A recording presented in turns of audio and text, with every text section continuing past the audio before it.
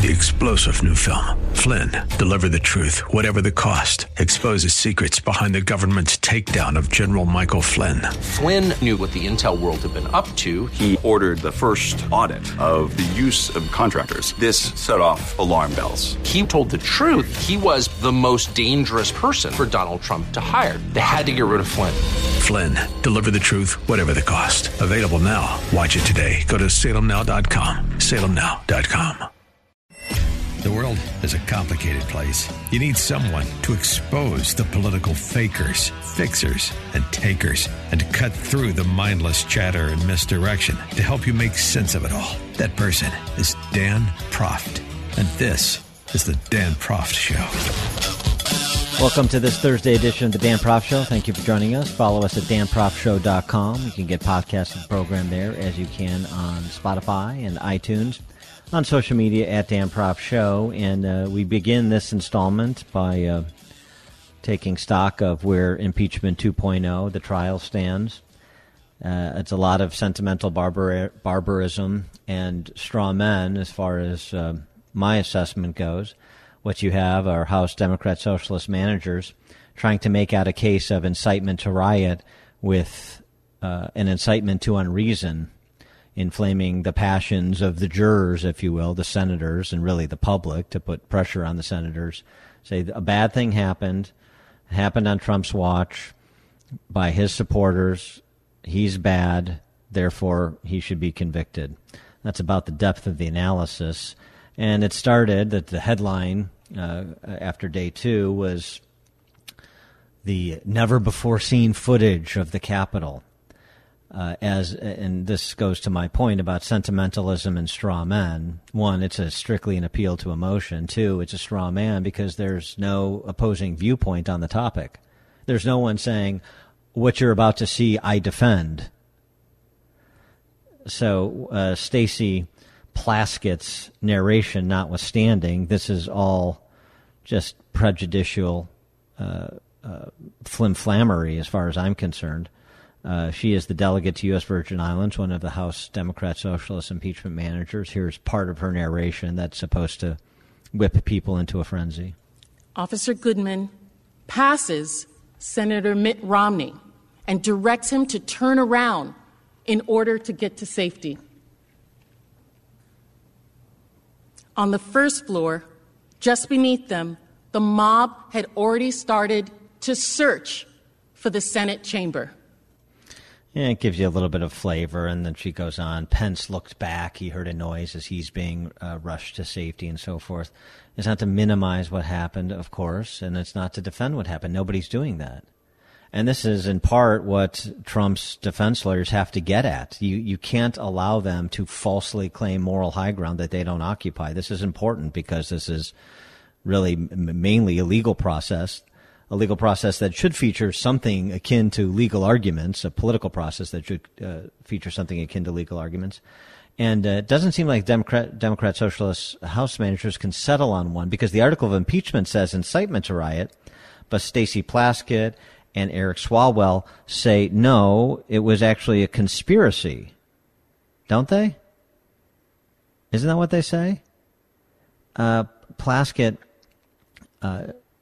and Swalwell, this wasn't just one speech. This was weeks upon weeks of leading into January 6th of essentially putting together this band of conspirators that were to lay siege to the Capitol. The truth is, President Trump had spent months calling his supporters to a march on a specific day, at a specific time, in specific places to stop the certification. And leading up to the event, there were hundreds of posts online showing that his supporters took this as a call to arms to attack the Capitol. Eric Swalwell reiterating a version of that argument. This was never about one speech. He built this mob over many months with repeated messaging until they believed that they had been robbed of their vote and they would do anything to stop the certification. He made them believe that their victory was stolen and incited them so he could use them to steal the election for himself. Well, I mean, just a point of order, your article of impeachment says incitement to riot. You're making a case that he is the leader of a conspiracy to attack the Capitol. Speeches over many months. They play clips from his rallies in Georgia in December and January, prior to January 6th. So where do we go for an understanding of this, a standard, as opposed with respect to incitement? Well, one place to go would be the Supreme Court and the jurisprudence there. Brandenburg v. Ohio would be the controlling case on incitement to riot in 1969. The court held that inflammatory speech, even speech advocating violence by members of the Ku Klux Klan, is protected under the First Amendment unless the speech, quote, is directed to inciting or producing imminent lawless action and is likely to incite or produce such action. Imminent. There's a time element to it. So incitement requires imminent. I said something, you did something, and I should have known that what I said would lead you to do what you did. Well, that's not what they're saying. They're making out a conspiracy charge. So which is it? Or do they just get to argue in the alternative so long as they continue to run videos? For more on all of this, we're pleased to be joined again by John Yoo, Emanuel S. Heller Professor of Law at the University of California, Berkeley, author of Defender-in-Chief, Donald Trump's Fight for Presidential Power. Professor Yoo, thanks for joining us again. Appreciate it. Hey, Dan, it's good to be back with you. It's been a while since I've been in law school, but do I have the arguments they're making? Have I briefed their case, as it were, effectively? Yeah, I'd give you an A- because I only give A's to 1 out of every 100 students. Okay, fair enough. I'm doing pretty good. All right. Yeah. So I think you're quite right. So there's the issue here is what I think the Democrats are doing is using this for more of a political purpose to relive the events of the January 6th attack on the riots and to make the argument that President Trump in some way contributed to it through his challenges to the elections and then not calling out law enforcement and military fast enough once the riot started. Yeah, you just on that point, just on that point before we get to the legal issues, and I'll turn the floor back over to you. He didn't call out to the police once it started. First of all, as Mark Meadows mentioned over the weekend on the Sunday talk show as his former chief of staff, he offered, through Secretary of Defense, 10,000 National Guardsmen for January 6th. That was turned down by Capitol Police, number one. And number two, I mean, Capitol Police essentially that day had a presence there, and based on their rebuffing of the offer of federal support, they believed they had this under control. They were wrong. But, the idea that it was his responsibility after he had offered, all the support that any local police department should need and probably would have needed on that day it's a curious one to make out, I think. Yeah, so that's the claim they're trying to make is a kind of dereliction of duty, kind of claim that Trump didn't do enough to stop the riot. But the problem is that the impeachment is supposed to be a legal/constitutional process, not just a forum to launch political attacks on your adversaries. And so the problem that the House managers had is that the House impeached Donald Trump for incitement to insurrection. And Dan, you're quite right. If you consider incitement as it's used in the criminal code, the Supreme Court has placed very careful limits on it because it wants to protect the right to free speech. And incitement requires that the speaker called for violence. And as you just pointed out, it's very hard to actually find quotes where Trump calls for violence. You have to know that violence is actually imminent, and it actually is, objectively likely. It's not just, you can't just give speeches that say, call for violence, and but the person's speaking in the middle of a public square and no one's listening to them. At the same time, you may be speaking at a rally, and it may turn out that parts of it become violent in the future. But if you didn't say anything calling for violence, you haven't committed incitement. And so I think when you look at the evidence that was put forward by the House managers yesterday, it was very emotional. It was very effective in showing that there was a riot and that the riot was destructive and harmful. But what it doesn't do is the evidence didn't show Trump calling for the violence right before it happened. And that's, I think, a major failure. Now, maybe the House managers have decided, well, we can't really show that. So instead what we're going to do is use this as an opportunity to try to just show that Trump was involved in some way, even if he didn't incite the violence, and that Republicans are responsible in some way in this attack on the Capitol, and it turns it more into a kind of political theater than a legal trial. When we come back, I want to get your take on a couple of other examples of the legal prestidigitation that House Democrat socialist managers are attempting, and also some assessment or advice and counsel you might give Trump's defense team when it comes their turn to present their case. More with University of California, Berkeley law professor John Yoo right after this.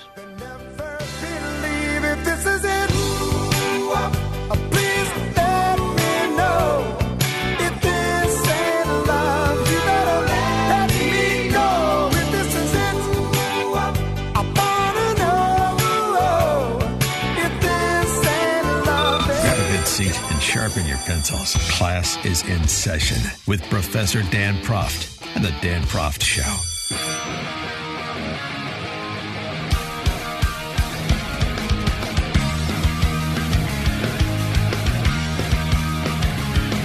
Welcome back to the show. We're speaking with John Yoo. He's the Emanuel S. Heller Professor of Law at the University of California, Berkeley. He's also the author of Defender-in-Chief, Donald Trump's Fight for Presidential Power. In addition to playing the videos to try to appeal to people emotionally rather than make any sort of substantive legal claim in furtherance of their charge of incitement to riot, one of the other things the House managers did in the clips that they offered was say, well, look, even Trump supporters are saying that they did what they did because Trump told them to. We were invited by the President of the United States! I thought I was following my president.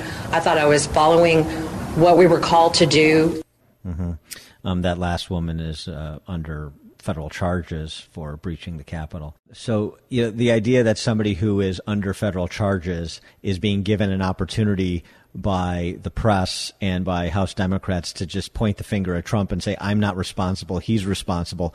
Well, of course you're going to have people take up that defense if it could potentially get them off the hook. That's not terribly compelling, is it, Professor Yoo? Well, I actually don't even think it's relevant to a claim of incitement. People have said, well, this is a terrible thing. Trump could completely get off. And that's not true either. I mean, if Trump and these Proud Boys and other groups really were communicating and really were trying to launch a coordinated attack, and you just can't prove it in the sense of President Trump calling for it in the speech, but maybe behind the scenes he was. And that seems to be the implication of these kinds of accusations, which I might add, no one has seen or presented any proof that there was anything like that. Right. But if it's the case, then it's still the subject of criminal prosecution and investigation. And President Trump is liable to be prosecuted.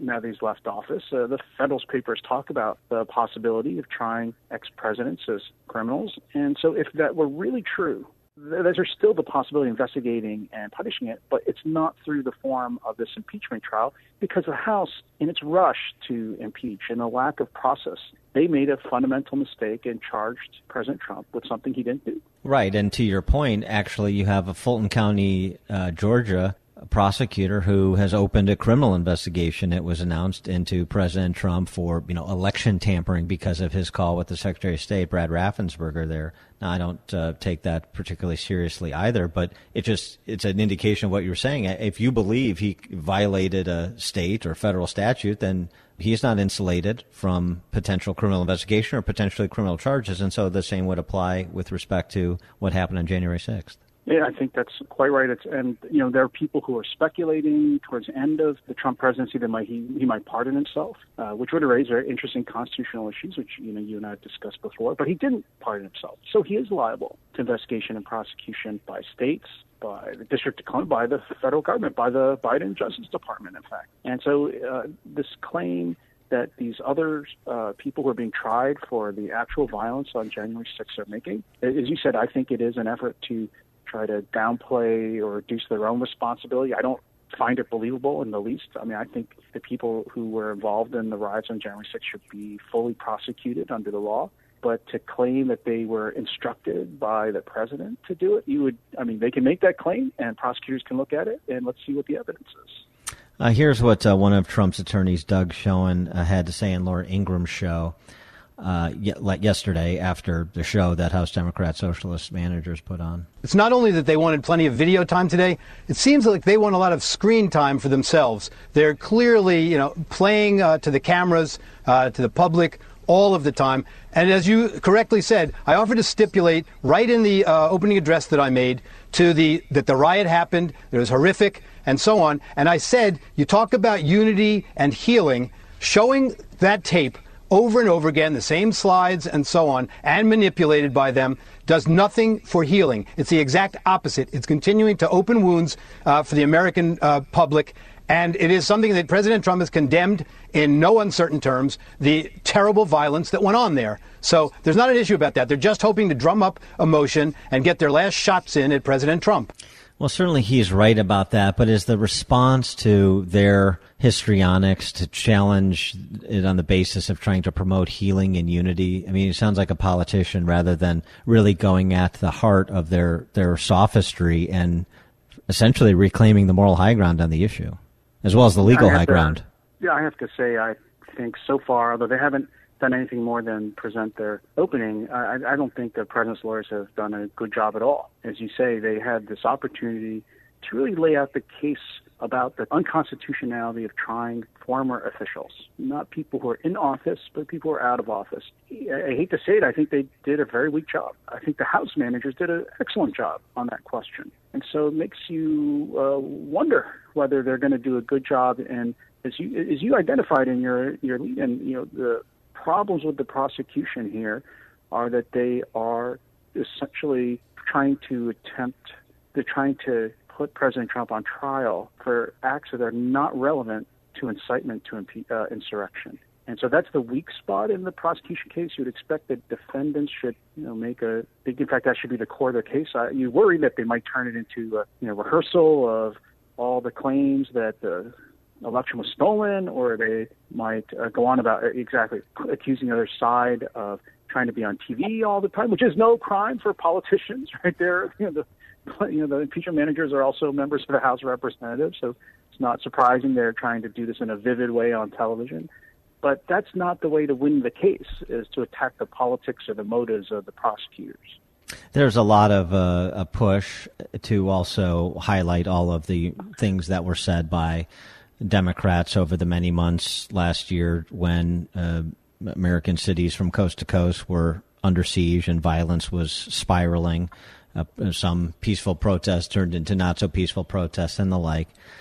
Just to suggest essentially that if you want to try to apply this standard, maybe a better way to say it, if you apply the standard to Trump, that you're applying to Trump to all of these members of the Congress, including the Vice President of the United States, who made all sorts of pronouncements last year, then you'd be impeaching everybody.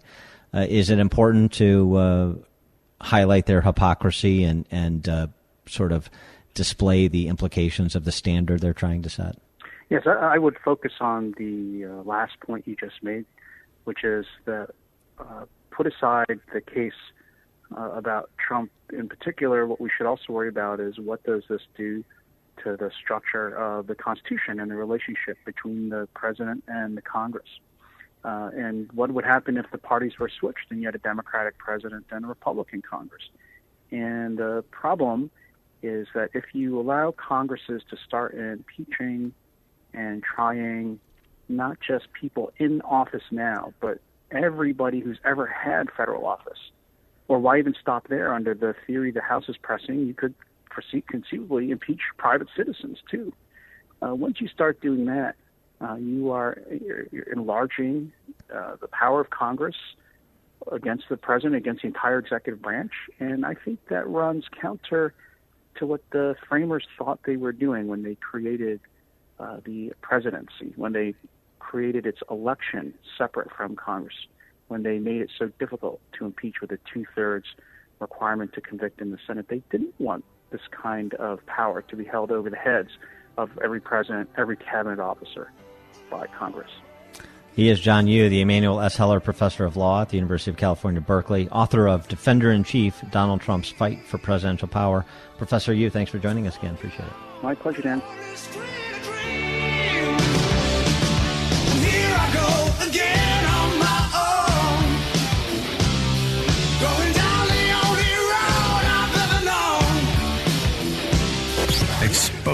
political fakers, fixers, and takers. He's Dan Proft, and this is the Dan Proft Show.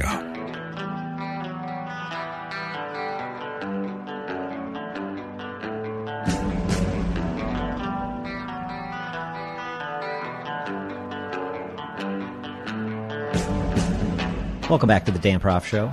Remember how we documented on this program David Beasley at the UN World Food Program and David Nabarro, special envoy, UN special envoy on COVID, said don't lock down as the first resort in the West because what you're doing is disrupting supply chains for food and other basic necessities of life, medicine in the developing world, including medicines for ailments other than COVID, which afflict the developing world in a way they don't, the first world. Remember how they said that? I guess this is what they were talking about. A recent study that was done by the American Association for the Advancement of Science in conjunction with a team of researchers. They looked at Africa, Asia, South America, assembled evidence from more than 30,000 respondents in 9 countries in Africa. The data paint a consistent picture, the economic shock and attendant disruptions to livelihoods during the early stages of the pandemic to be large across a range of populations in Africa, Asia, and Latin America, for example. By April, many households were already unable to meet basic nutritional needs. For example, 48% of rural Kenyan households, 69% of landless agricultural households in Bangladesh, 87% of rural households in Sierra Leone were forced to miss meals or reduce portion sizes to cope with crisis. Comparing to pre-existing baseline data verifies that these levels greatly exceed the food insecurity normally experienced in those countries at that time of year. So now what you've seen, ultimately, top line here is you have not only exacerbated these problems in the developing world, you've reversed years of work to combat poverty and hunger in particular. And remember, as I understand from the internationalists, we are all citizens of the world. If you can save one life, I thought is the standard. It wasn't one American life, was it? So some political accountability may be in the offing, but it's not quite what you think. One suggestion made from an editor of the British Medical Journal calls for some political accountability, but he's not calling for a recall of Gavin Newsom, no. He's calling for certain heads of state to be whisked off and tried before the International Criminal Court for crimes against humanity. For more on this, we're pleased to be joined by Wesley Smith, author and senior fellow at the Discovery Institute Center on Human Exceptionalism.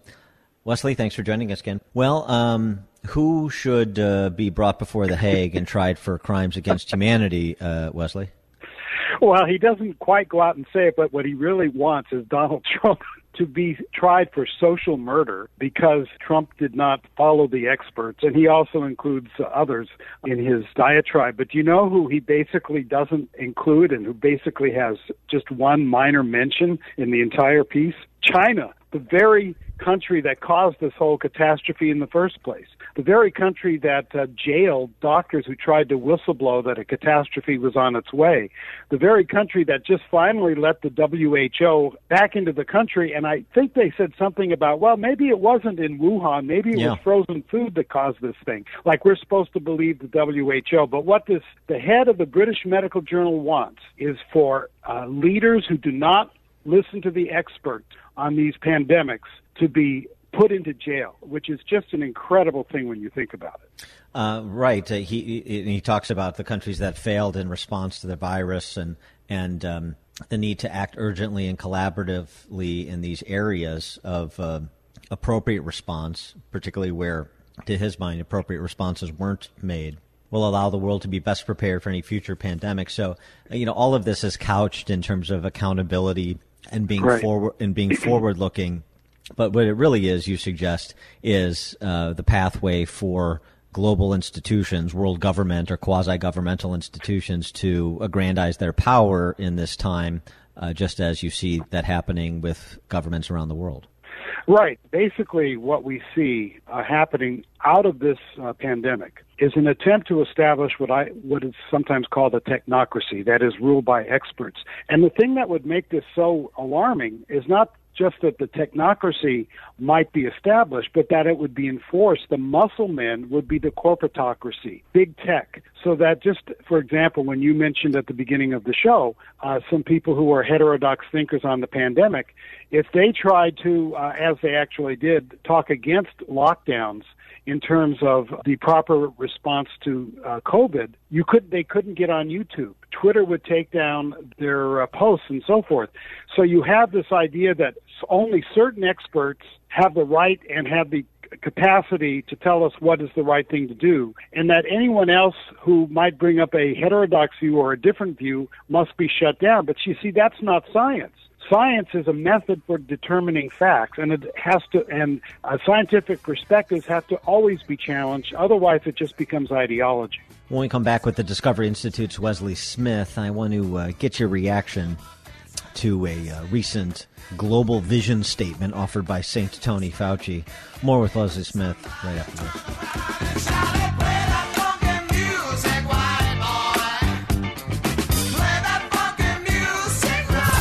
Listen, the more you'll know.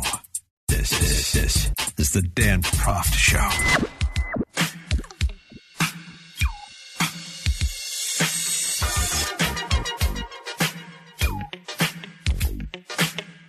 Welcome back to the Dan Proft Show. We're speaking with the Discovery Institute's Wesley Smith, talking about COVID lockdown and criminalizing those who didn't follow the lockdown demands of the expert technocrats. Some of the recent pronouncements from St. Tony Fauci about how to remake the world in his image. I wanted to have you just explain some of the implications of his recent statements, Wesley. It's really quite remarkable. Now, he wrote this piece in Cell, which is a learned journal that generally deals with, scientific studies on stem cells or various other forms of medical research. But he wrote a piece back in June or July in which he in which he said, quote, "We need to rebuild the infrastructures of human existence because we're going to be entering an era of pandemics." In other words, we have to remake the entire society, the entire makeup of human society. He writes about reducing crowding at home, work, and in public places. He writes about minimizing environmental perturbations such as deforestation, intense urbanization, and intensive animal farming. He wants to make it so that the technocrats basically, can you imagine the bureaucracy that would be required to remake the entire infrastructure of human existence? I'm still trying to wrap my mind around the hubris it takes for a public health professional like Tony Fauci to make such sweeping statements about remaking the world in his image.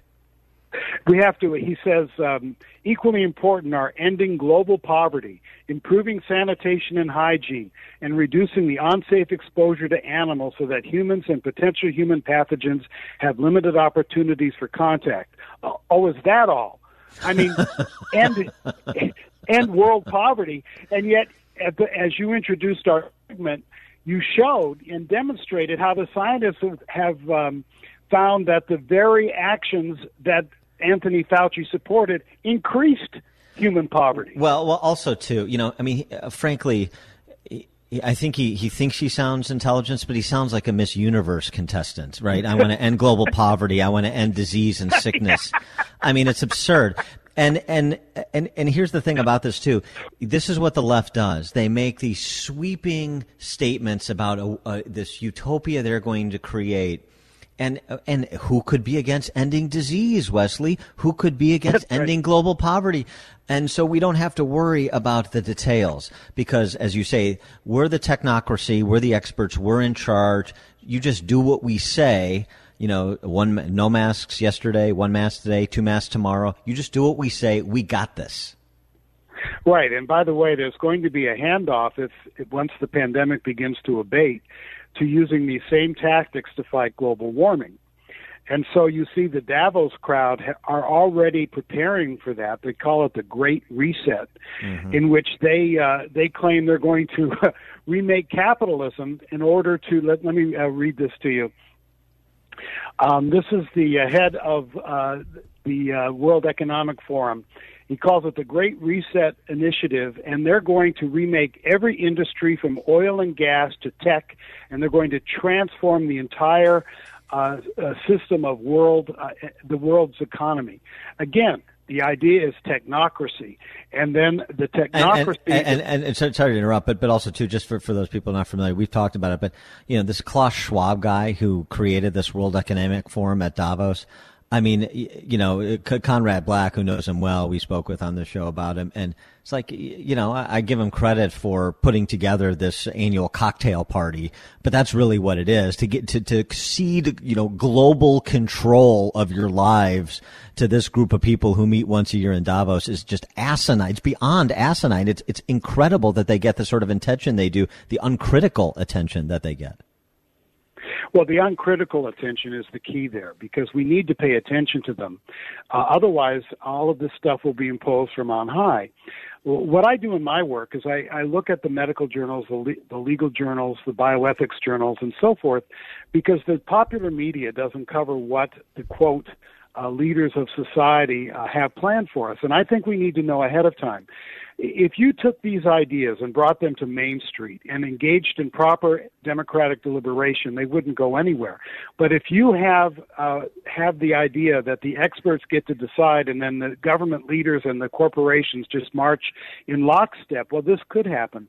So what we need is to expose these ideas and prevent them from actually germinating. Otherwise, we could be in big trouble. And you would think that there are lessons to learn from the response, many lessons to learn, and also including with respect to the vaccinations, the implementation of the vaccination programs, just how much of a cluster it has become in so many places, because it is all driven by identity politics rather than anything resembling, a basis in science. And what's really stunning is the lack of ability to gain wisdom, the lack of common sense. I mean, these people have such big brains that they couldn't organize, the proverbial two-car funeral, right? It's just incredible. And then you look at what happened in New York with vaccinations, where vaccines were being tossed out because of the rigid bureaucratization of the dispensing of these vaccines, so that if the right people weren't there, the vaccine was thrown out. But in Israel, when they had 10 extra vials of vaccine, they went out on the streets, hey, come on in and get the vaccine. That's called common sense. And you have people being able to be vaccinated who might have had to wait. I was just reading a story about a doctor recently here in the country who did that very kind of thing, and he got fired for it. So rather than throw away good vaccine, he went out and he got people who were not in the proper spot in the queue, and they fired him for actually doing the right thing. This is like machine politics comes to vaccination. So if you're a constituent in good standing, you get a garbage can. Well, if you're a constituent in good standing or you have the right identity characteristics, then you get the vaccine. And if you're not, then back of the line to you, then you're nobody to me. So it's almost meanwhile the Party of Science at UC Berkeley, for students who are living in the dorm, has banned all outside solitary activity as a means of fighting COVID. You can't go out and do jumping jacks by yourself on the football field. He is Wesley Smith, author and senior fellow at the Discovery Institute Center on Human Exceptionalism. Wesley, thanks for joining us again. Appreciate it. Thanks for having me, and try to stay warm out there. Another one bites the dust. Another one bites the dust. And another one gone. And another one gone. Another one bites the dust. Hey, I'm gonna get. Listen to podcast of the show at danprofshow.com.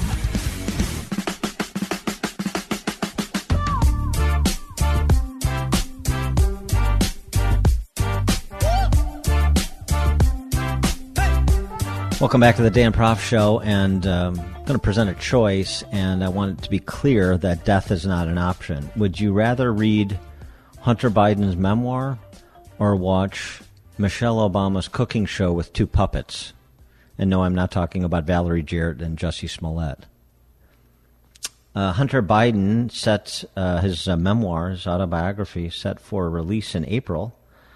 The book chronicles the president's only surviving son's struggle with substance abuse in what the publisher calls a, quote, deeply moving memoir of addiction, loss, and survival. Right. I believe the working title is How to Win Communist Friends and Influence the State Department. Zing. Michelle Obama, for your entertainment consumption, is got a new Netflix cooking show. Part of their $50 million deal with Netflix, Team Obama there. We'll follow puppet friends Waffles and Mochi as they leave the land of frozen food and embark on global ingredient missions with the help of Michelle and a magic flying shopping cart.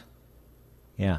Waffles and Mochi. This is, all about, all in advance of Michelle's lifetime commitment to healthy eating, it shows.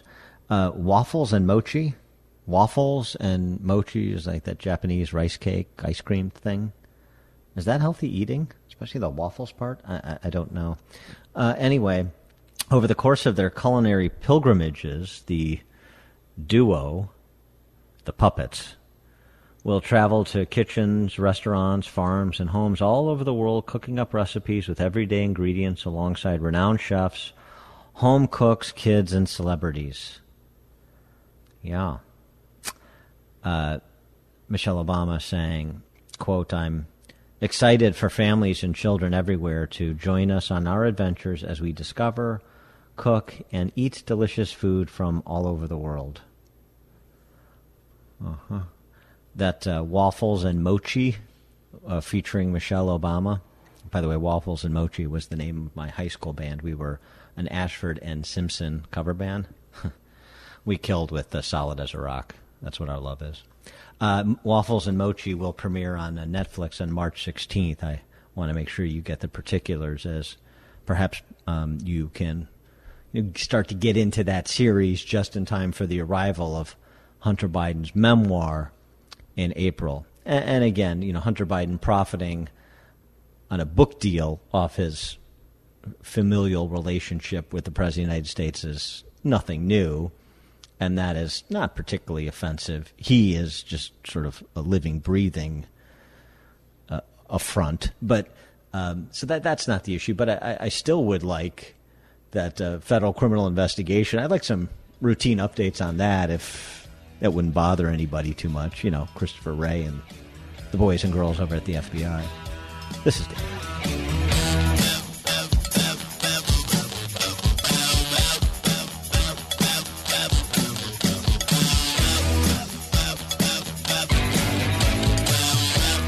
This is the Dan Proft Show.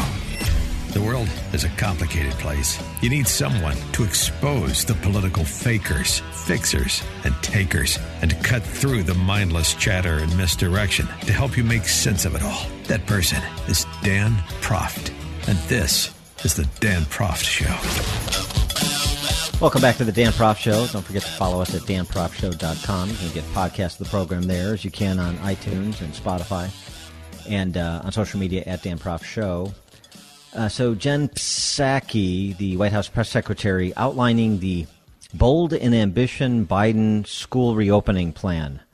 About as bold and ambitious as the vaccination plan, which is, as you recall, 1 million vaccinations a day was something that was essentially happening before the Biden administration took office. And this plan to reopen schools is also about the state of affairs before Biden took office, which was not a good state of affairs for millions of school kids in America. Why is the administration setting the bar at 1 day a week? Why not go higher? Well, certainly we are not planning to celebrate at 100 days if we reach that goal. That is our own effort to set our own markings, bold and set a bold and ambitious agenda for how we're going to measure ourselves and progress. But we certainly hope to build from that, even at 100 days. And from there, our objective, the president's objectives, is for all schools to reopen, to stay open, to be open 5 days a week, for kids to be learning. That's what our focus is on. This is simply a goal for 100 days. So, Jen, a lot of schools are already doing that. And for working parents, 1 day a week doesn't help a whole lot. That's, again, the bar of where we'd like the majority of schools across the country to be, which they're not at this point in time. And we want to build from there. And it really depends. It differs from school district to school district. Part of the reason that there is funding in the American Rescue Plan is to ensure that school districts that don't have the funding they need to ensure they are equipped to reopen, to meet that bar and exceed it, are able to do exactly that. Well, that's a whole lot of balloon juice to take in, isn't it? For more on the topic, we're pleased to be joined by Susan Crabtree, RealClearPolitics.com's White House and national political correspondent. Susan, thanks for joining us. Appreciate it. You bet. My pleasure. 1 day a week for half of the nation's schools. That is bold and ambitious. Does that square with what the CDC has said about where school children should be? No. In fact, the CDC, strangely enough, just yesterday put out guidance saying that basically, as long as there are precautions in place, we don't have any evidence showing that the spread is occurring in these schools that are open. So it's the timing of this, the scaling back of the promise to reopen schools by the Biden administration is really startling some parents and teachers, and even those who voted for Biden, who were hopeful and encouraged that they were going to see schools reopen with their vaccinations now becoming available to teachers. And now we're seeing this sort of roll back, this very careful walk back by the press secretary, Jen Psaki. And she was pummeled with questions about it 2 days in a row. So you know this is something the American public care about. And some of the criticism is coming from corners of the media. The woman that you quoted in your clip was Kristen Welker, the NBC top White House correspondent, and CNN. Jake Tapper really took the administration to task for being in the grips of the union. Yeah, well, I mean, how else do you explain it? That was the Wall Street Journal editorial board's position, too, basically saying the unions are rolling over the Biden administration and even $130 billion bribe, their characterization, won't get kids back to school this year. We're seeing this play out in the big cities, Chicago, New York, L.A., and how else do you explain the Biden administration, which is always prattling on about science and data, and listen to the experts, and their experts are telling them one thing, and they're doing the other thing? That what's the variable other than the teachers' unions? Absolutely, and it's the saddest part about this is that in the urban centers, not in the red states. In red states, Florida, we're seeing the schools reopen at far greater numbers than we are in some of the urban centers where Democratic politicians control them. So and that's places where their parents are having more struggles to try to balance work and this virtual learning. So you're going to see a whole generation this year fall through the cracks here. At least these younger school kids, but also the high school kids are having more complex reactions to these lockdowns and not being in school. With socialization, you see higher suicide rates, higher depression rates. Kids are not being able to compete for the scholarships in sports that they had hoped for.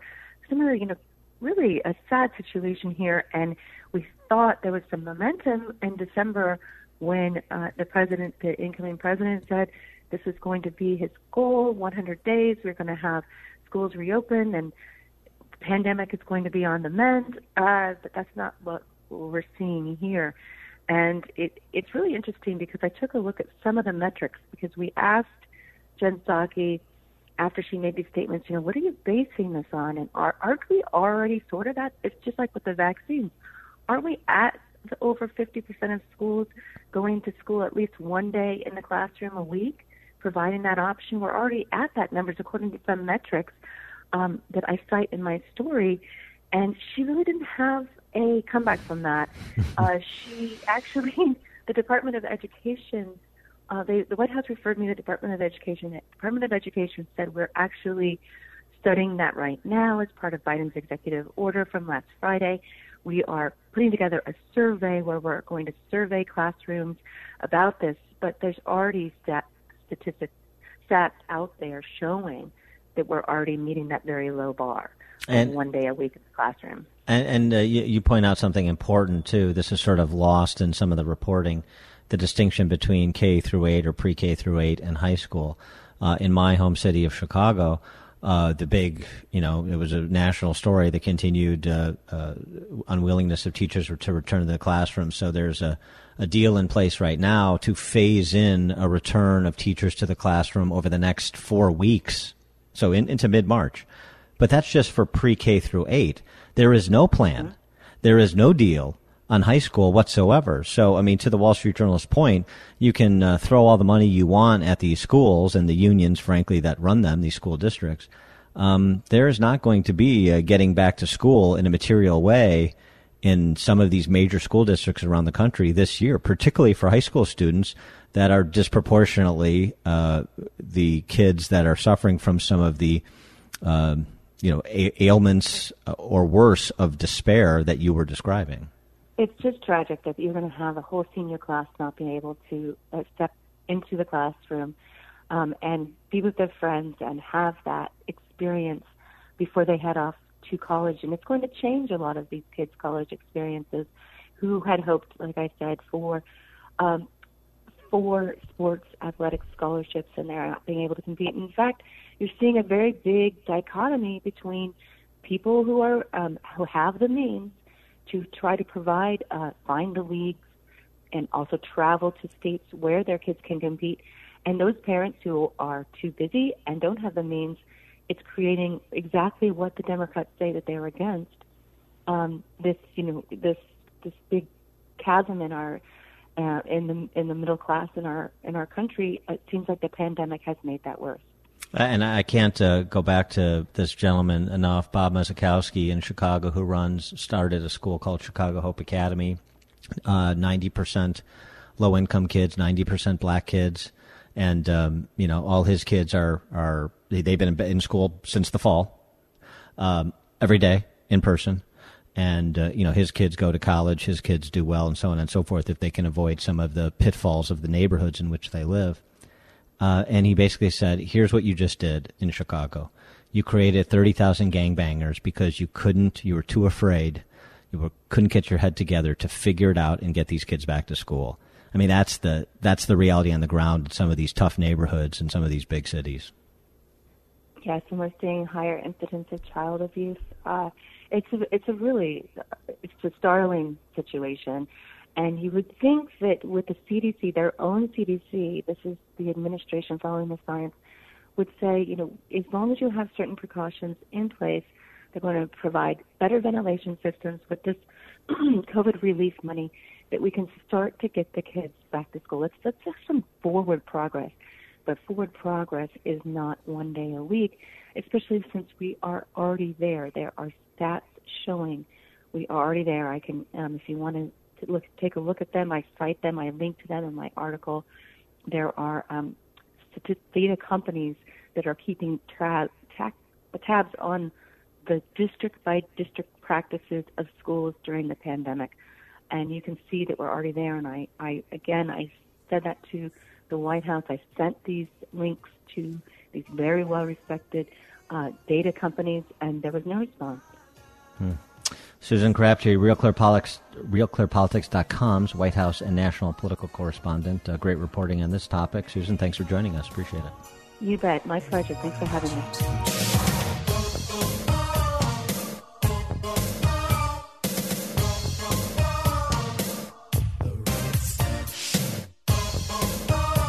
Grab a good seat and sharpen your pencils. Class is in session with Professor Dan Proft and the Dan Proft Show.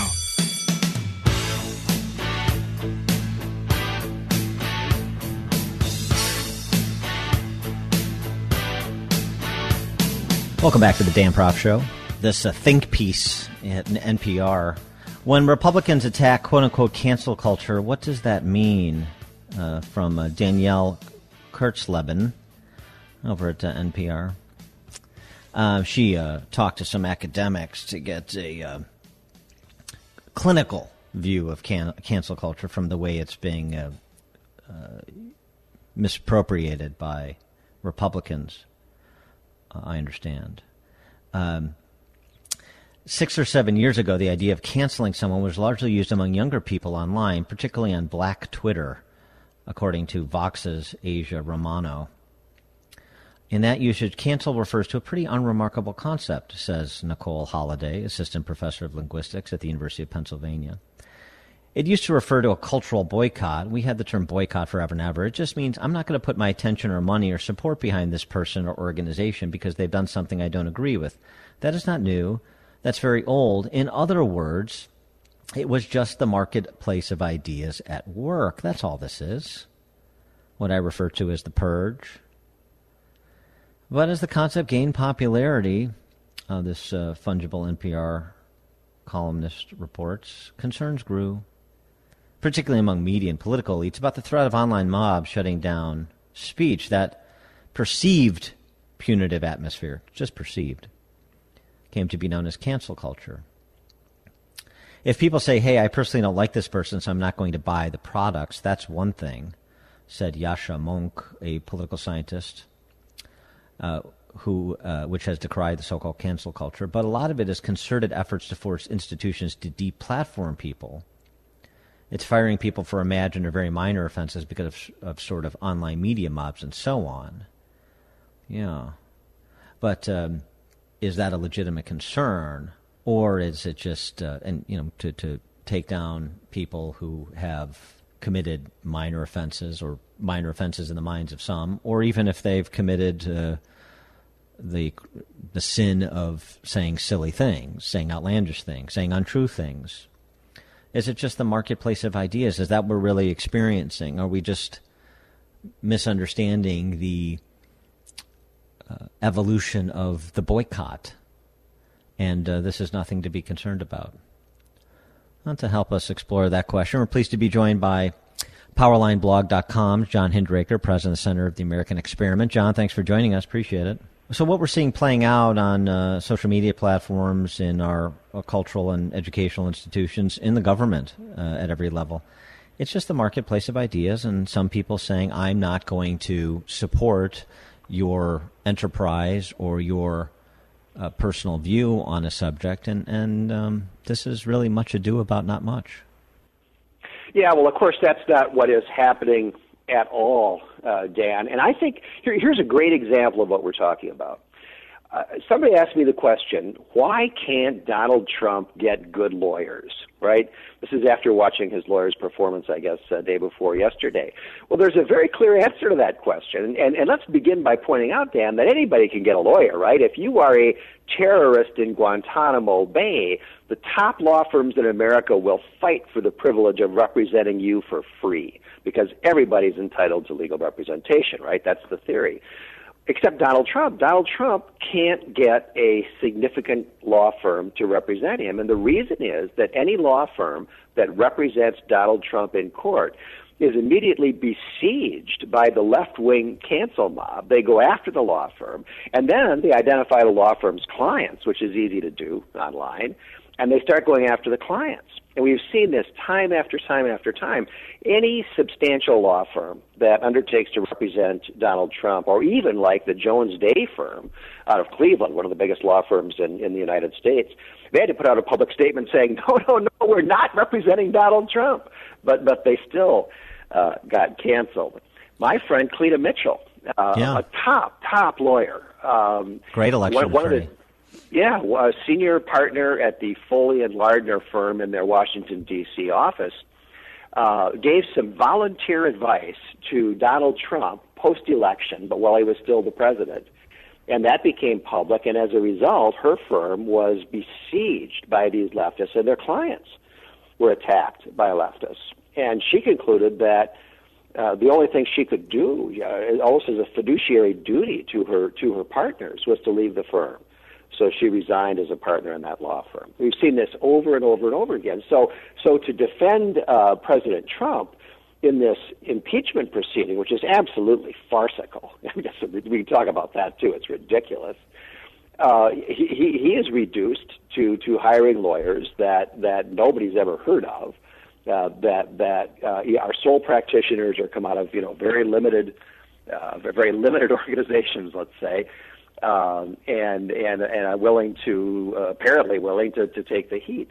But this has nothing to do with, I just won't use their services. I mean, the people who besiege these law firms, they're not law firm clients, It has nothing to do with that. Well, but how is it, just to play devil's advocate, they would say, some of these academics like that were queried for that NPR piece would say, well, right, it's like Jesse Jackson organizing a boycott in a bygone era when he claimed that Corporation A or Corporation B was being unfair to Black Americans, or he just wanted to shake down for Rainbow Push, whatever the point was. So he would just organize a boycott, get the cameras out there.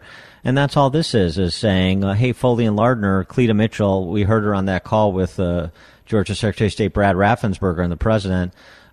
We don't think she should, we can't support your law firm, or we find your law firm offensive because you employ Cleta Mitchell, because Cleta Mitchell's a partner there. So we're going to bring attention to your law firm the way Jesse Jackson used to bring attention to whichever corporation he was targeting in a particular week. Well, this is not a boycott. What we're talking about here, Dan, is called a secondary boycott. And if the bus company was discriminating against blacks, they would picket the bus company. They wouldn't picket companies that people who rode the buses worked for. Okay, it's not the same thing. We're also talking about, again, sticking with this particular example, something that is clearly not wrongful. I mean, nobody attacks the law firms who provide free pro bono representation to terrorists. Because the theory is everybody's entitled to legal representation. Well, terrorists is one thing. We're talking about Trump. That's just a whole different standard.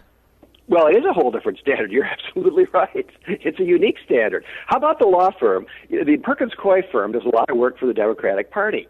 And it was that firm, and Mark Elias is the key guy there. Yeah, that was that firm that reported a bunch of money that was paid to them by the Hillary Clinton campaign. And they acted as the cutout, the bag man. They used some of that money to hire Fusion GPS to create the fake Russian dossier. And the reason you do it that way is to mislead the FEC. It shows up in an FEC filing as legal expenses, right? Because it's a check that's written to the Perkins Coie firm. Well, nobody's boycotting Perkins Coie. It's not clear to me that wasn't a crime.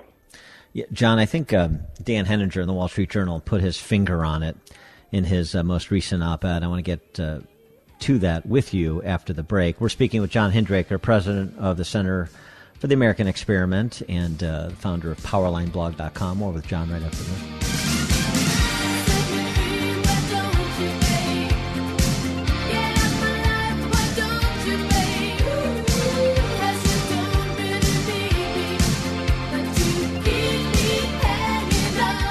Exposing political fakers, fixers, and takers. He's Dan Proft, and this is the Dan Proft Show.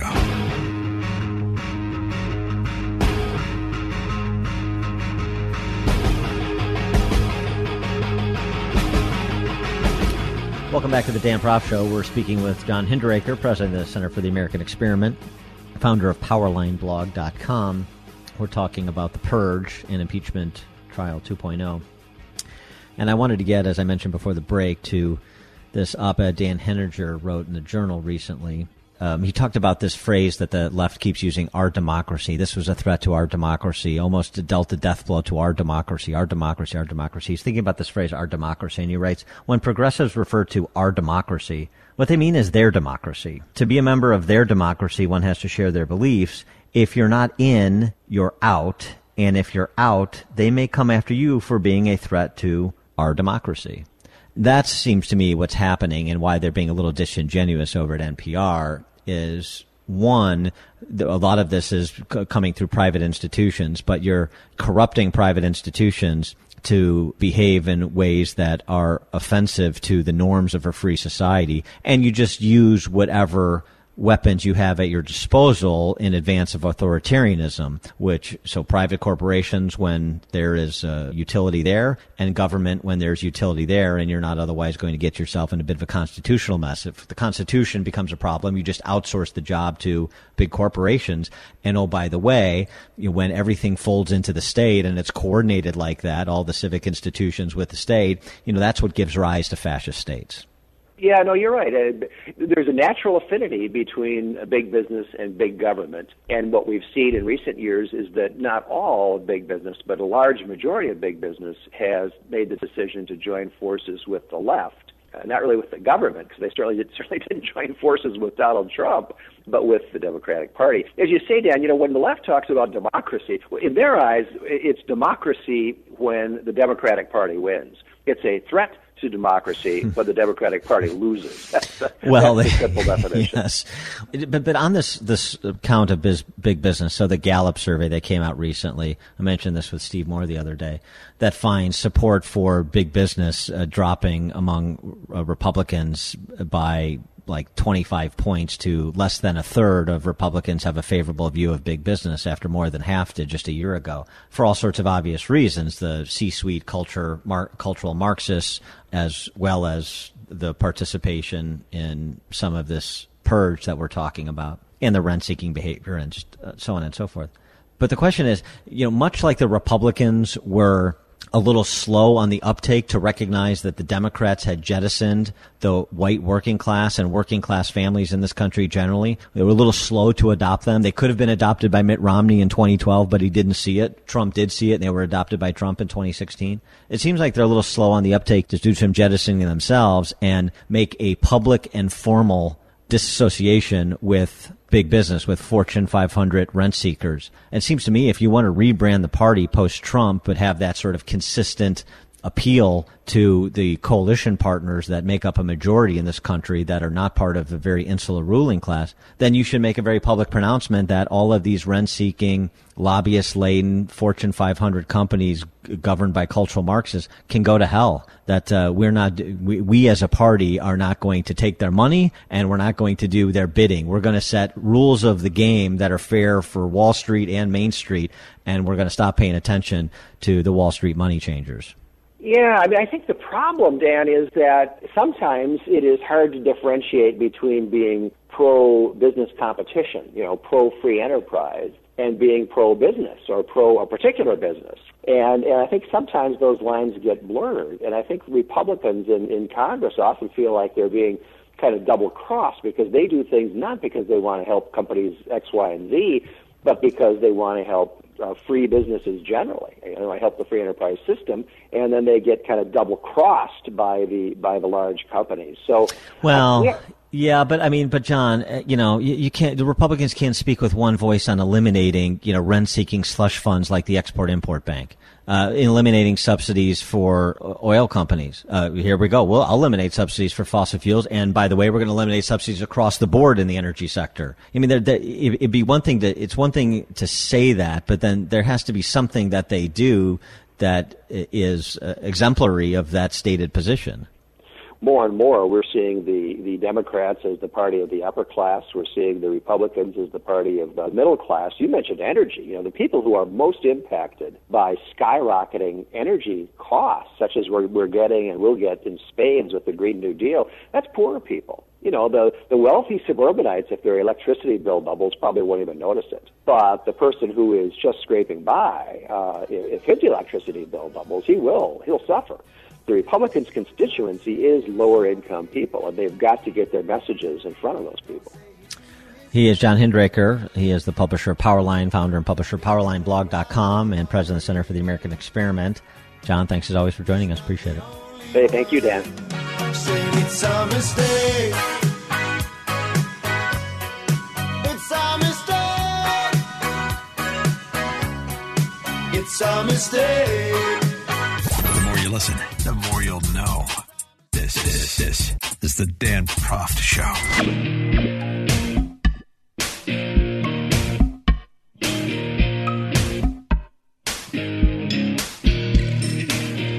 Welcome back to the Dan Proft Show, turning our attention back to COVID. The headlines yesterday, CDC recommends double masking for more protection against COVID-19. Just a couple weeks ago, it was St. Tony Fauci saying, if it makes you feel safer, feel more comfortable, go ahead and put that extra mask on. Maybe make it two.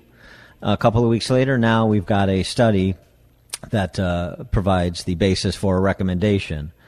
And you can be sure that the Biden administration is contemplating a mandate based on Tony Fauci's ruminations that led to a study, that led to a recommendation, and now what the Biden administration might do with that.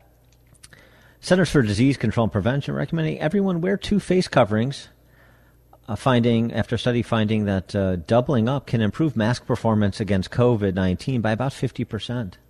Yeah, that's the top line. 92.5% more effective in, or 92.5% effective in preventing potentially infectious aerosols. And then if anybody bothered to actually read the findings of the study, anybody in the D.C. press corps, corporate media reporting on this? No. Because the top line comports with their desire to support their big government allies in imposing their will on the American public. This from the CDC report on the topic. The findings in this report are subject to at least 4 limitations. The qualifiers you didn't hear about. First, these experiments were conducted with one type of medical procedure mask and one type of cloth mask among the many choices that are commercially available and were intended to provide data about their relative performance in a controlled setting. These findings, the findings of these simulations should neither be generalized to the effectiveness of all medical procedure masks or cloth masks, nor interpreted as being representative of the effectiveness of these masks when worn in real-world settings. That's a pretty big qualifier. Number one, it was one type of each of the masks. Golly, whoever can claim production of those types when it must be pushing for a mandate now, another cottage industry being created. We'll start mandating not just face coverings, but these particular brands that were used, particular products that were used in this study. But even still, the findings of these simulations should neither be generalized to the effectiveness of all medical procedure masks or cloth masks, nor interpreted as being representative of the effectiveness of even these masks we're referencing when worn in real-world settings. Well, unfortunately for the CDC, we don't live in laboratory simulations. We live in real-world settings. So what they're saying is the results that everybody is trumpeting should not be interpreted as being representative of the results you can expect in the real world. Powerful. That's just the first limitation. Second, these experiments did not include any other combinations of masks, such as cloth over cloth, medical procedure mask over medical procedure mask, or medical procedure mask over cloth. Third, these findings might not be generalizable to children because of their smaller size or to men with beards or other facial hair which interfere with fit. Finally, although use of double masking or nodding and tucking are 2 of many options that can optimize fit and enhance mask performance for source control and for wearer protection, double masking might impede breathing. That's a slight limitation. Might impede breathing or obstruct peripheral vision for some wearers, and nodding and tucking can change the shape of the mask such that it no longer covers fully both the nose and the mouth of persons with larger faces. So anyway, if you discount all of those limitations, boy, we have a panacea, don't we? It's just remarkable the way this stuff gets reported, isn't it? These people that preen about their commitment to science and data, ignoramuses almost without exception. And then there's this from our friends over at the American Institute for Economic Research. It is not unreasonable, this is a piece by public health professional named Paul Alexander. It is not unreasonable at this time to conclude that surgical and cloth masks, used as they currently are, the real world, have absolutely no impact on controlling the transmission of COVID-19. And current evidence implies the face mask can actually be harmful. This is also based on the documentation of Dr. Roger Coops, who is a former FDA official as well, and he argues, interestingly, that masks as they're being used or as they're being advertised for use should actually be subject to FDA regulations and approval proceedings consistent with federal law surrounding medical devices. But of course we didn't do that. No. In a related story, once you're done unwrapping your head or wrapping your head with saran wrap, depending on whether or not you buy this stuff or you don't, then there's this other thing under consideration from the Biden administration, and that is restrictions on domestic travel. White House looks at domestic travel restrictions as COVID mutation surges in Florida. And now, again, it's important to actually read what's being reported, not just the headline. Discussions in the administration over potential travel restrictions do not target a specific state, but focus on how to prevent the spread of variants that appear to be surging in a number of states, including Florida and California. And listen to the language of the unnamed CDC official. Of course, they're unnamed. This is a war, and we're at battle with the virus. War is messy and unpredictable, and all options are on the table. Of course they are. And in war, pedestrian considerations about economic interests, quality of life, mental health, the negative consequences of certain policies, those are individual freedoms. Those banal concerns are out the window because this is war and it's messy and unpredictable and everything's on the table. Oh, and by the way, the Florida focus too, and the British variant that is supposedly surging in Florida as a percentage of the identified infections. Got to focus on Florida. Ron DeSantis in the state of Florida continues to embarrass the expert elites inside the Beltway and the Eastern establishment in control of the cultural institutions, as his light touch continues to outperform the make-believers, the lockdowners in the big blue states and the big blue cities, both in terms of COVID management and prevention of death, as well as prevention of the death of the state's economy. You got to continue to focus on Florida. Ron DeSantis stays top of mind to the Biden administration, so don't think they won't throw in a blue state like California for some domestic travel restrictions in order to get to Florida, so that Ron DeSantis and the state of Florida stop embarrassing these lockdowners and their lockdown states that are circling the drain. This is Dan Proft.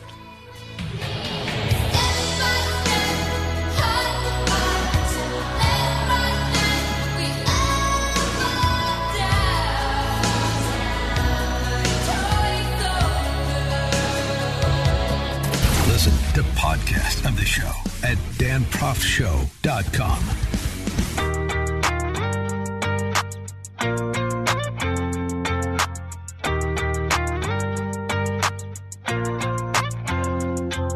Welcome back to the Dan Proft Show, and just a quick purge update, a little bite for your edification as to understanding what's happening to Western civilization.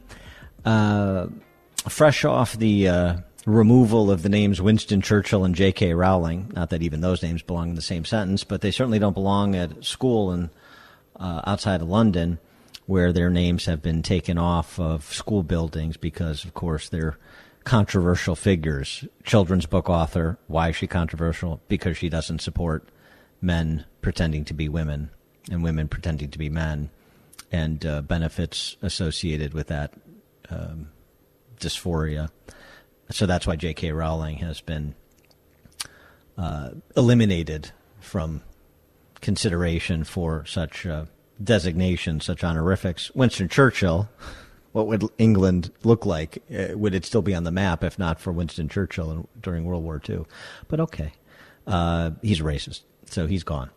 So fresh off that, midwives at a hospital in England were directed to no longer use words such as breastfeeding and breast milk in order to be more inclusive to trans parents. Mm-hmm. Human milk, chest milk, or milk from the feeding mother or parent are the more acceptable terms for midwives to use at the Brighton and Sussex University hospitals and NHS Trust in lieu of using the traditional breast milk. This is consistent with what I understand, too. I learned many years ago from male nurse Greg Fokker that, well, you know. Oh, yeah, you can milk anything with nipples. I have nipples, Greg. Could you milk me? And the answer is yes. And when you think of someone using the term human milk, I want you to think of Ben Stiller milking Robert De Niro. An unrelated story, but related stories when it comes to purging names, controversial figures, Churchill, Lincoln, Washington. Yes, let's skip over to San Francisco and the latest treat. The San Francisco School Board, which the Wall Street Journal opined recently, the most politicized school board in the country, and that's saying something. And when they say politicized, they mean Marxist. The San Francisco School Board, this tweet stream on the topic from a woman named Heather Knight, who's a San Francisco Chronicle columnist, who was there at this school board meeting to report. San Francisco School Board tonight spent 2 hours talking about whether to allow a gay dad of a mixed-race San Francisco school district kid to volunteer for one of several empty seats on a parent advisory group. The problem, you guessed it, he's white. And so he doesn't bring diversity to the group. Gay? That's not enough. That's a fairly low intersectionality score, particularly in San Francisco. They didn't appoint him, it turned out. And now the parent group remains all moms, which means women must do all the work of the group. And 7 hours after the meeting started, they still aren't talking about how to safely reopen the schools. Well, I mean, you have to get the diversity quotient just right before you tackle the less important issues like educating kids. That seems only right and proper in San Francisco in 2021 America, doesn't it? This is Dan Proft.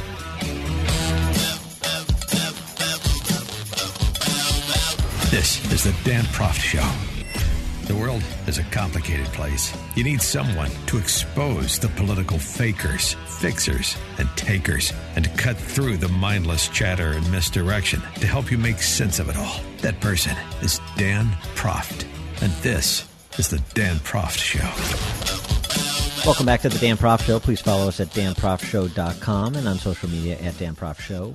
It was sentimental barbarism and straw man arguments yesterday as House Democrat Socialist managers offered their opening arguments in quotation marks, at least if you believe a proceeding of this import should have something resembling a legal argument, even if it's a political process. Let me give you an example of what I mean by the sentimentality. Ted Lieu, one of the House managers, Democrat from California, who thankfully spared us the tiger suit that he otherwise likes to sport. How do we get to the point where rioters desecrated, defiled, and dishonored your Senate chamber? I'll show you how we got here. President Donald J. Trump ran out of nonviolent options to maintain power. That's an argument. It's wonderful that Ted Lieu has insight into Trump's mens rea there. By the way, Ted Lieu not staying on script there, even with that ridiculous charge. He said a desecration. I'm sorry, this was an insurrection. This was the sacking of Rome.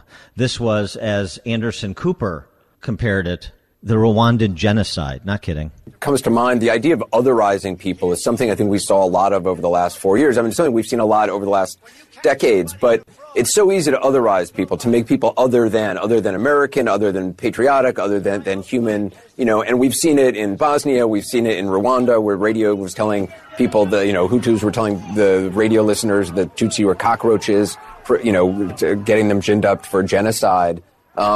And you see it in these videos where people who claim they are patriots are in the face of a police officer calling him, as we're seeing it right there, and gouging out the eye of one, squeezing one in, suffocating one in a doorway. And by the way, that sort of sentimentality is not just for the D.C. press corps; it's also for the House Democrat managers.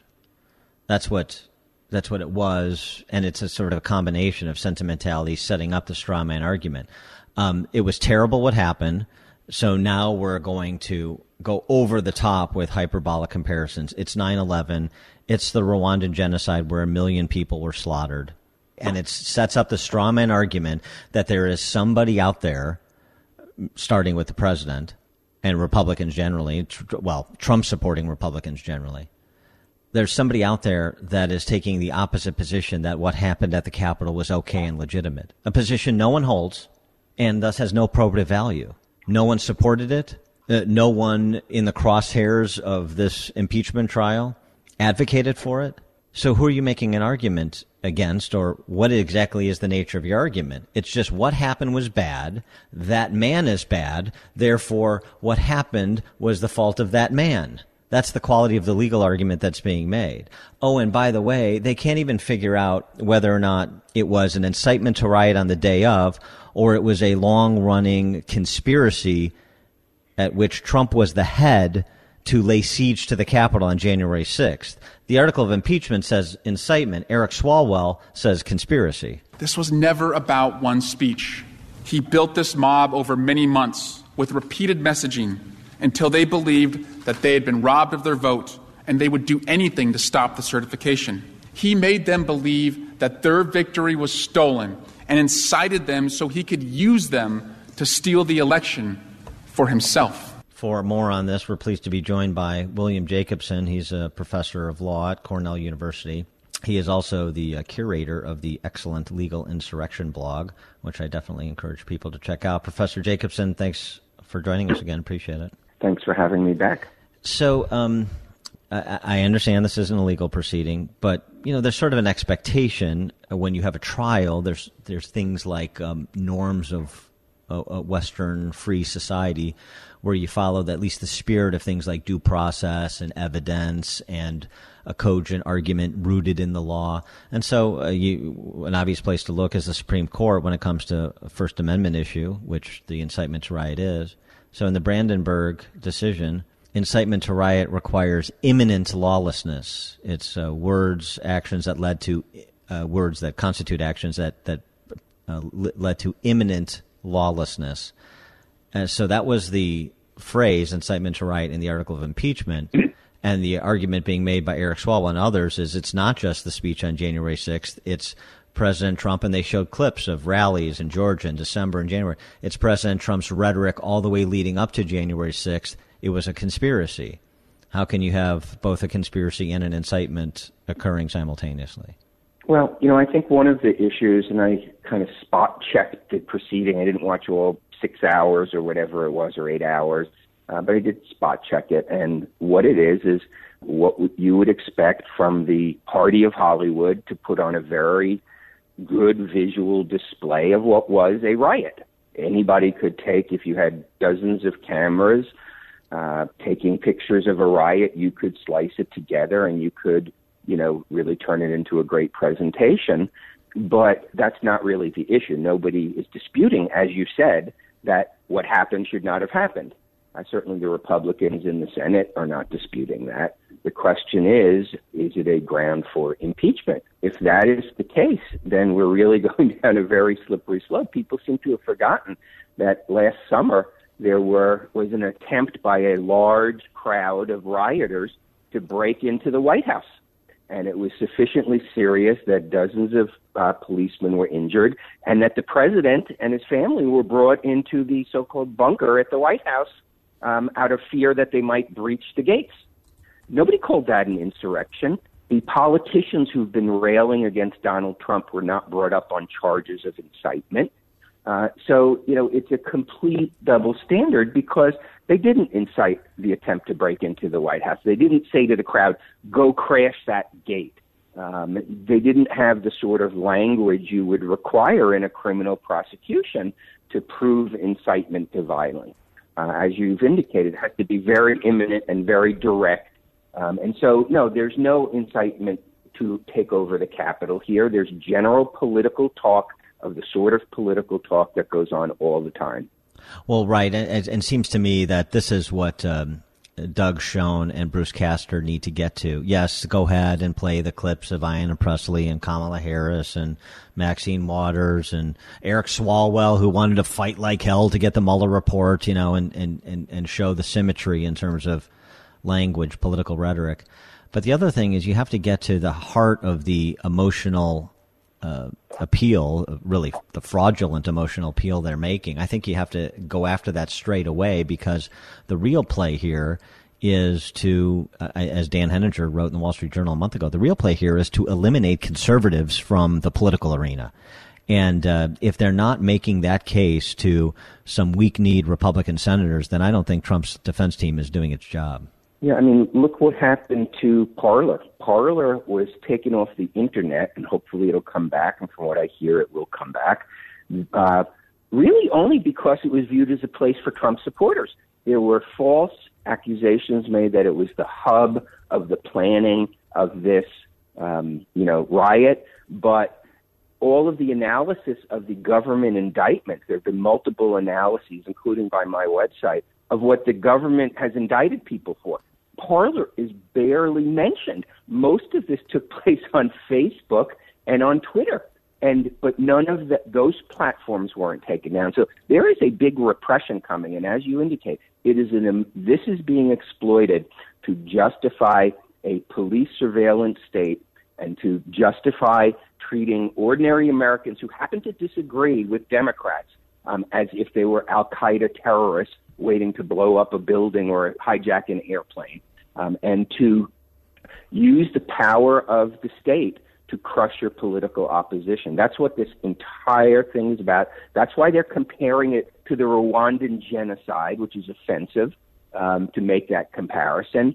And you know, that's why they're doing it, because if you are genocidal, then you need to be crushed. You need to be prevented. You need to be kept out of political life. So they are creating these straw man arguments about their political opposition. It would be as if, you know, Republicans, after a Bernie Sanders supporter shot up a baseball field full of Republican congressmen, you know, seriously wounding, you know, Steve Scalise, and then use that as an excuse to surveil Democrats, to surveil liberals, to crack down on them, to push them out of public life. That would have been the equivalent. He is Professor William Jacobson, clinical professor of law and director of the Securities Law Clinic at Cornell Law School. He's also the founder of LegalInsurrection.com, which he was just referencing, which is an excellent blog, and he's president of the Legal Insurrection Foundation. Professor Jacobson, thanks as always for joining us. Appreciate it. Great. Thank you.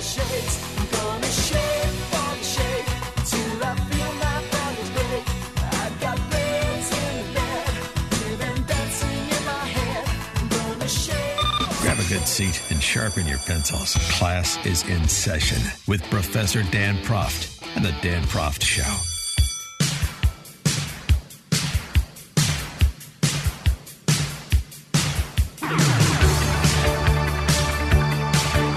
Welcome back to the Dan Proft Show. I remember when police officers were in the business of public safety, not pumping gas. I remember when teachers were in the business of instructing children on the 3 R's, not Mao's Little Red Book. And I remember when the U.S. military was a force designed to deal with escalating national security crises, not just another troop to be scrambled in advance of imaginary crises that the left conjures for the purposes of domestic political advancement. Well, those represent understandings of a bygone era, as Joe Biden made clear on the latter point, which we don't talk enough about, military as an institution. Joe Biden at the Pentagon yesterday. There is no aspect of our agenda of the 21st century leadership where the women and men of the Defense Department do not have a role, whether it's helping curb the pandemic here at home and around the world, or addressing the real threats of climate change that are already costing us billions in impacts on our bases and our national security, or being part of an ongoing fight for racial justice. You are essential to how we must rethink and reprioritize our security to meet the challenges of this century, not the last. In addition to being mask marionettes, cue the music, please.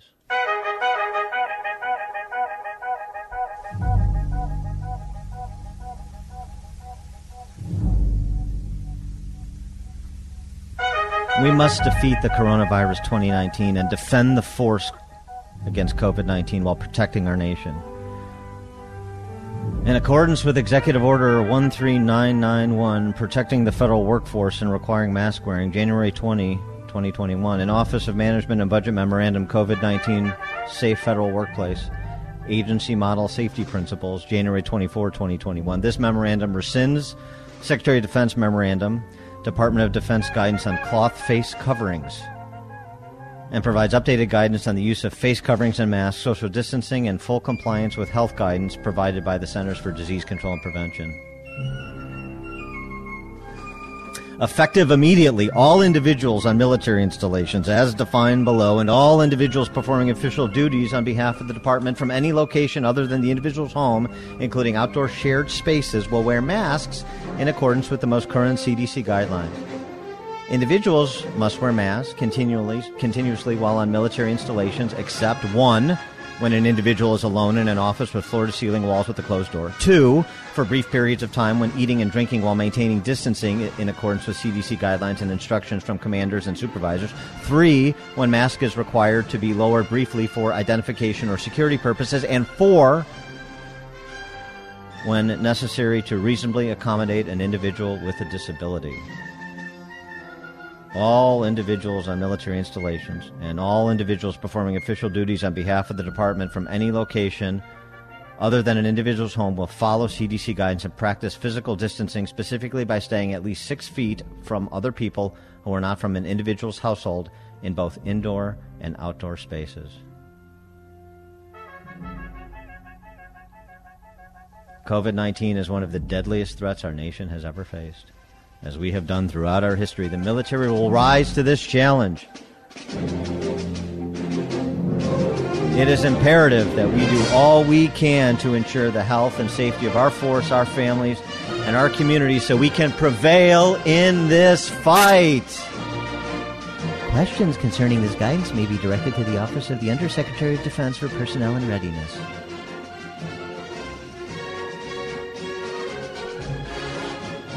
Makes you proud to be an American, doesn't it? The military of Douglas MacArthur and George S. Patton. This is the military of General Lloyd Austin and Commander-in-Chief Joe Biden. A memo that was issued on mask wearing. Secretary of Defense, dated February 4th, 2021. Stirring stuff, isn't it? And now there's a CDC study that's come out subsequently. 2 masks. So look for another memo from General Austin to our men and women in the military, or men identifying as women in the military, because that's important too. Another function of our military in 2021 America. It's sort of an important conversation. We've had it before about the military as a social engineering playground for the cultural Marxist left, but as we have seen, those arguments are sort of conceded, and so this Marxist force continues its advance. Appeasement works on the works to undermine the military, just as domestically, just as in theaters of battle, and so that's what we see here. By the way, on the mask wearing thing, it's sort of remarkable to me. This still goes completely undiscussed. One study from the CDC is making all the rounds today about wearing 2 masks, for goodness sakes, despite all of the limitations of the study as disclosed in the CDC report on the study. No one wants to get into the nitty-gritty, the particulars. We just like the headline. But the thing that I'm remarking upon that goes completely undiscussed, we've discussed on this show a few times, a study that was done on mask wearing that included the military. It's just ignored. Mount Sinai and the Marines that went about their normal course of daily activities, and Marines that were in lockdown, some wearing double masks, if I recall correctly, but like in lockdown, monitored lockdown, making sure masks were worn at all time, basically the protocols that are outlined in this memo. And they were quarantined in a barracks for the purpose of being the experimental group. And what did Mount Sinai and the Marines find? That the Marines who went about their normal day, casually wore masks sometimes, not other times, social distanced, actually had a lower rate of COVID spread than the Marines that were quarantined, double-masked, monitored by supervisors. So we talk about K through 12 education, and we talk about local law enforcement, police. We talk about academia. We talk about the arts and entertainment. We talk about our non-military governmental institutions at every level. It's just a reminder that the military isn't insulated, certainly from the ambitions of the cultural Marxists.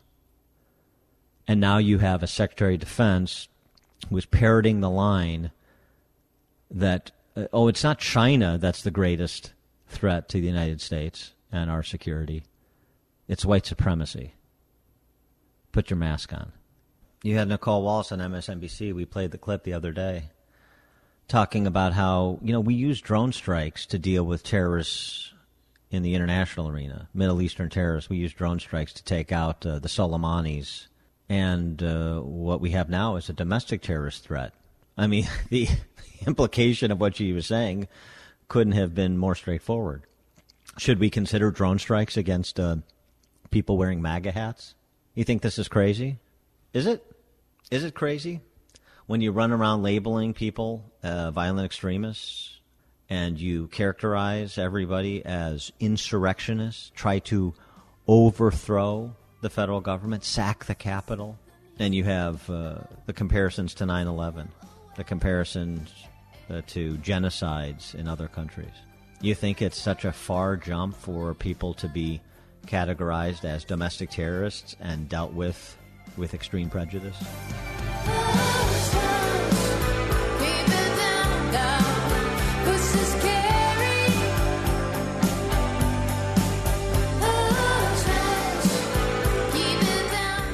Exposing political fakers, fixers, and takers. He's Dan Proft, and this is The Dan Proft Show.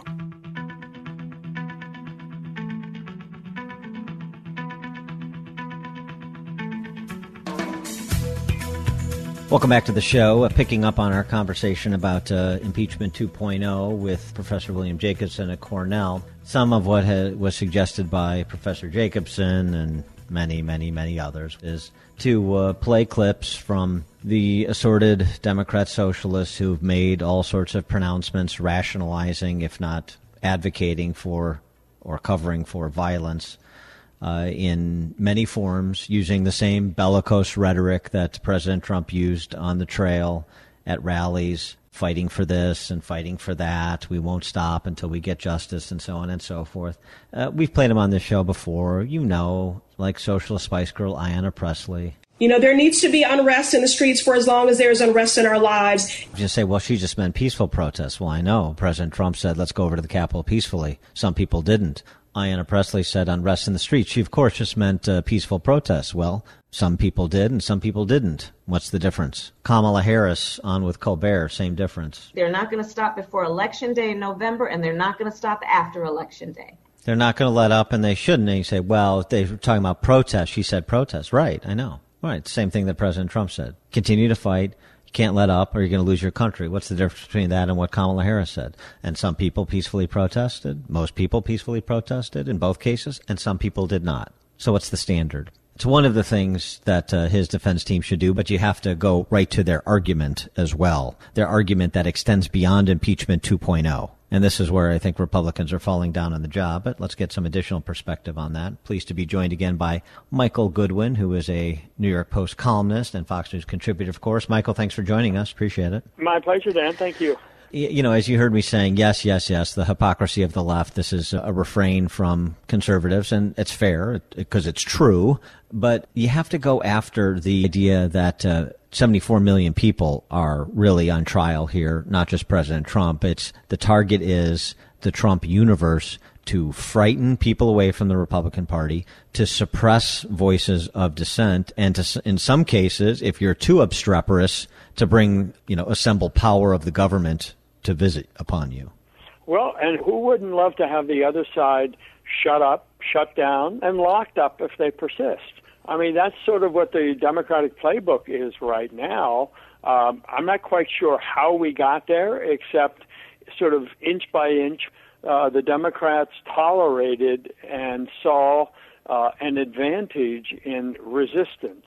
And resistance became more and more violent as time wore on, and as Donald Trump didn't give in, as there was no there for the Russia story, the Ukraine impeachment. So each of these things, rather than quell the appetite for resistance, only fueled it. And of course, you had the cheerleading media, you had the radicals within the Democratic Party tent pushing the whole party left. Look, I think Chuck Schumer and Nancy Pelosi bear enormous responsibility for the violence that's going on in this country. They have never once condemned what happened over the summer. Nancy Pelosi asked about a group in Baltimore pushing a statue into the harbor. She said, people are going to do what they're going to do. Now, if that isn't a green light, I don't know what it is. And so, yes, Donald Trump said and did some really stupid things. And I think his conduct past a certain point was just indefensible. He's president. He lost the election by every count. I mean, I'm among those, as I'm sure you are. We gave him every benefit of the doubt in terms of his court cases, in terms of, making the charge. But at some point, the game was over. There were no more at-bats.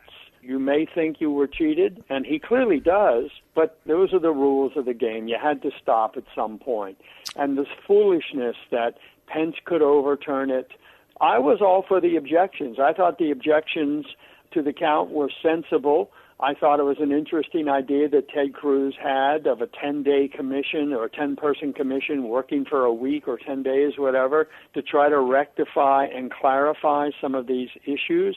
But it was not to be, and so it's over.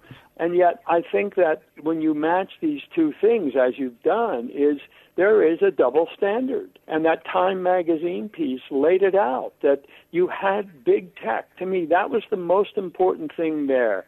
Big tech was in on the game from the beginning. Their censoring of conservative voices, particularly the New York Post on the Hunter Biden story, because the left wants to humiliate Donald Trump and humiliate everybody who ever supported him, then I think it's incumbent on the Republicans to say, well, what are we going to do? Michael, let's hold it there, and I want to come back and drill down some of the things that you just ticked off in your sort of impeachment 2.0 assessment. More with the New York Post, Michael Goodwin, right after this.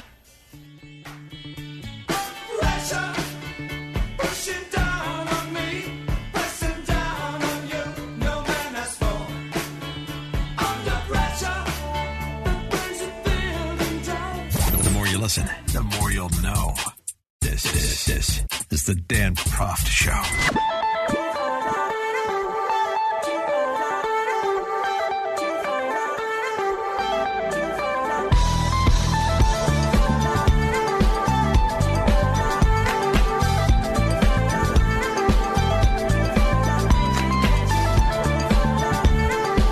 Welcome back to the Dan Proft Show. We're speaking with New York Post columnist and Fox News contributor Michael Goodwin about impeachment trial 2.0.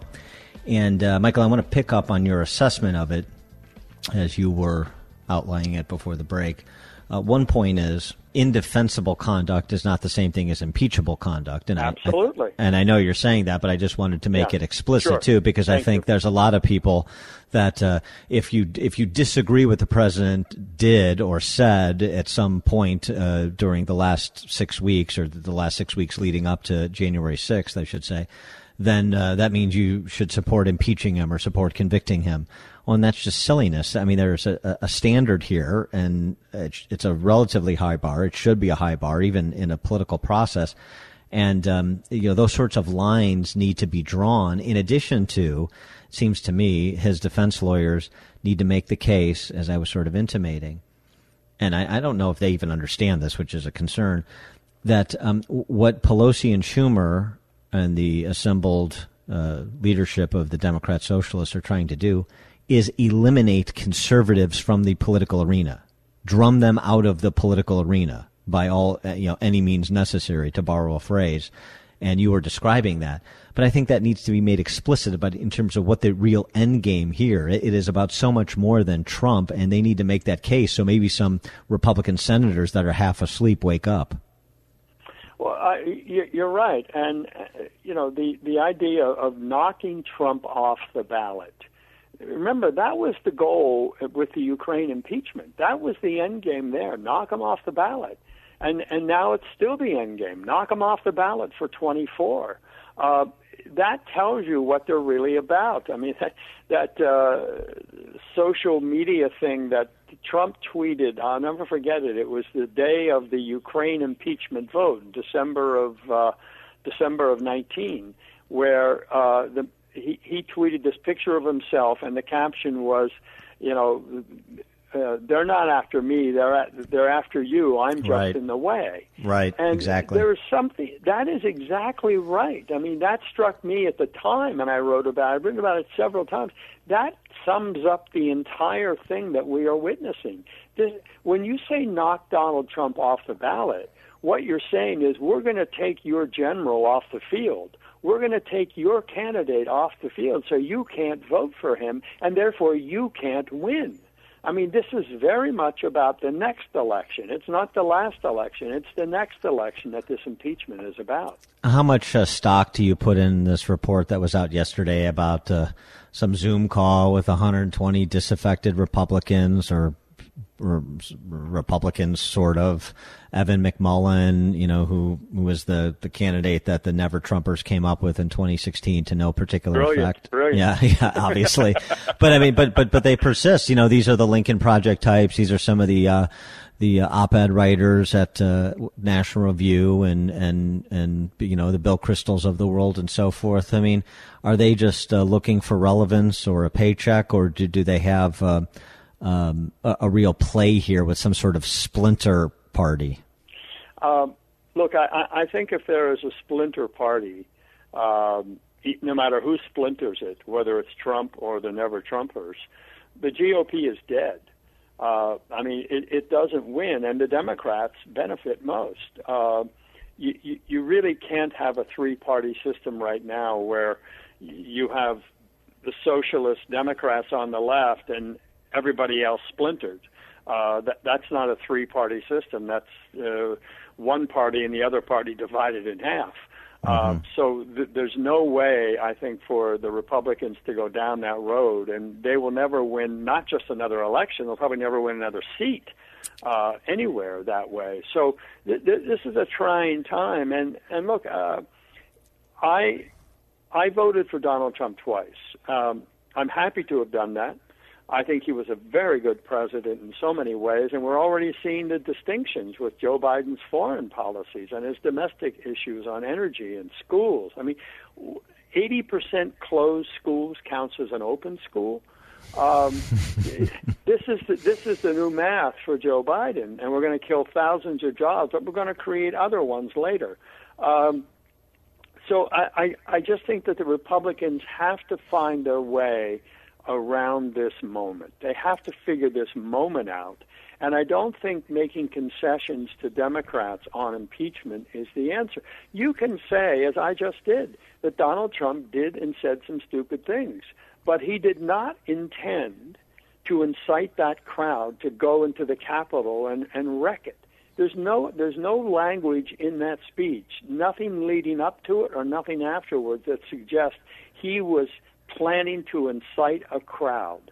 Well, what's interesting too is the Democrats can't even settle on whether he was the head of a conspiracy to lay siege to the Capitol that was months in advance, weeks and months in advance, or if it was incitement to riot on that day. They keep arguing in the alternative, and the two are mutually exclusive, so even they can't figure it out.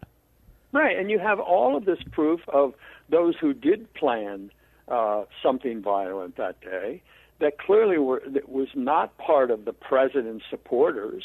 I mean, there were people there who brought crowbars and baseball bats to a rally. I mean, they didn't, wearing military gear and communication with others. There were people there who came for the very thing that happened. Right. Those people who were just carrying flags and marching around, they didn't come for violence. I mean, they were duped into it. But and that's why when you look at the charges being filed, those who are charged with conspiracy, those are the serious people you have to worry about. Those who were charged with misdemeanors of entering unlawfully the Capitol, I mean, they were dupes. They should not have done that. But they didn't come to wreck. They didn't come to create violence and mayhem. And I think that's the difference that law enforcement seems to be figuring out, and some of the media is actually reporting that. But the Democratic Party wants to link it all together and say, all of you condemned forever. He is Michael Goodwin, New York Post columnist and Fox News contributor. Michael, thanks as always. Appreciate it. My pleasure, Dan. Thank you. Take care.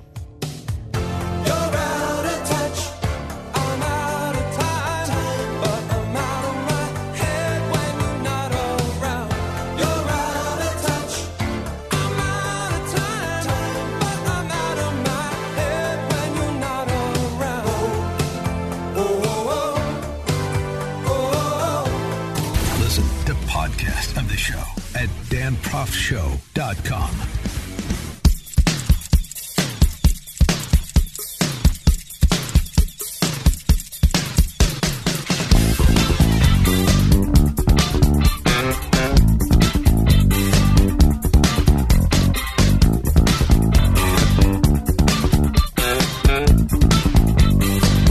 Welcome back to the Dan Proft Show. Could the man who discovered quantum theory, could he have known what they would be doing in his name 75 years later? I'm talking about geneticists from the Max Planck Institute for Molecular Genetics in Berlin. They discovered something in their study of sperm, a genetic variant in mice that allows sperm cells to poison their competitors before the race to the egg has even begun. Oh. And you thought Mario Kart was fun. The poisoning occurs while the individual sperm cells are in development and before they step up to the starting line. Talk about literally strangling in the crib.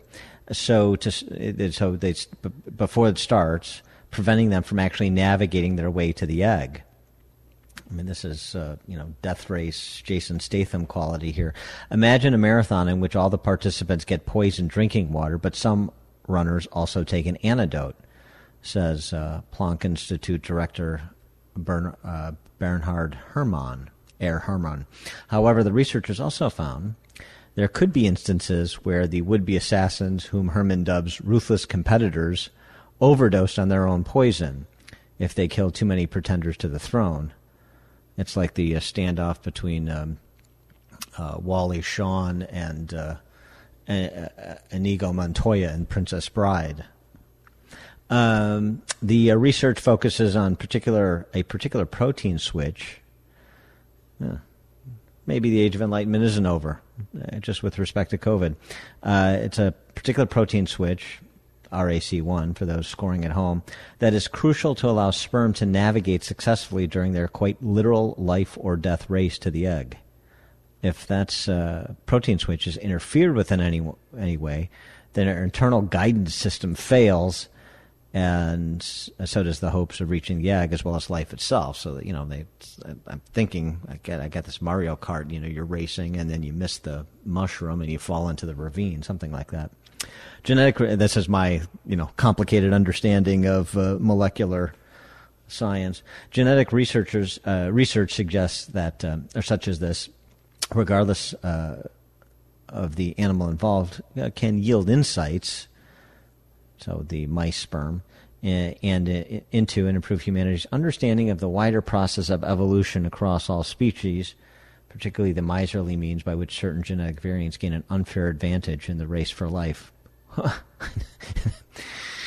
Be careful how you characterize this, because now we're going to have to devote untold hours of this show to dealing with white mice sperm privilege. Thanks for joining us on another edition of the Dan Proft Show. Please continue to stay informed so you can be brave and we can live free. And join us again tomorrow to close out the week.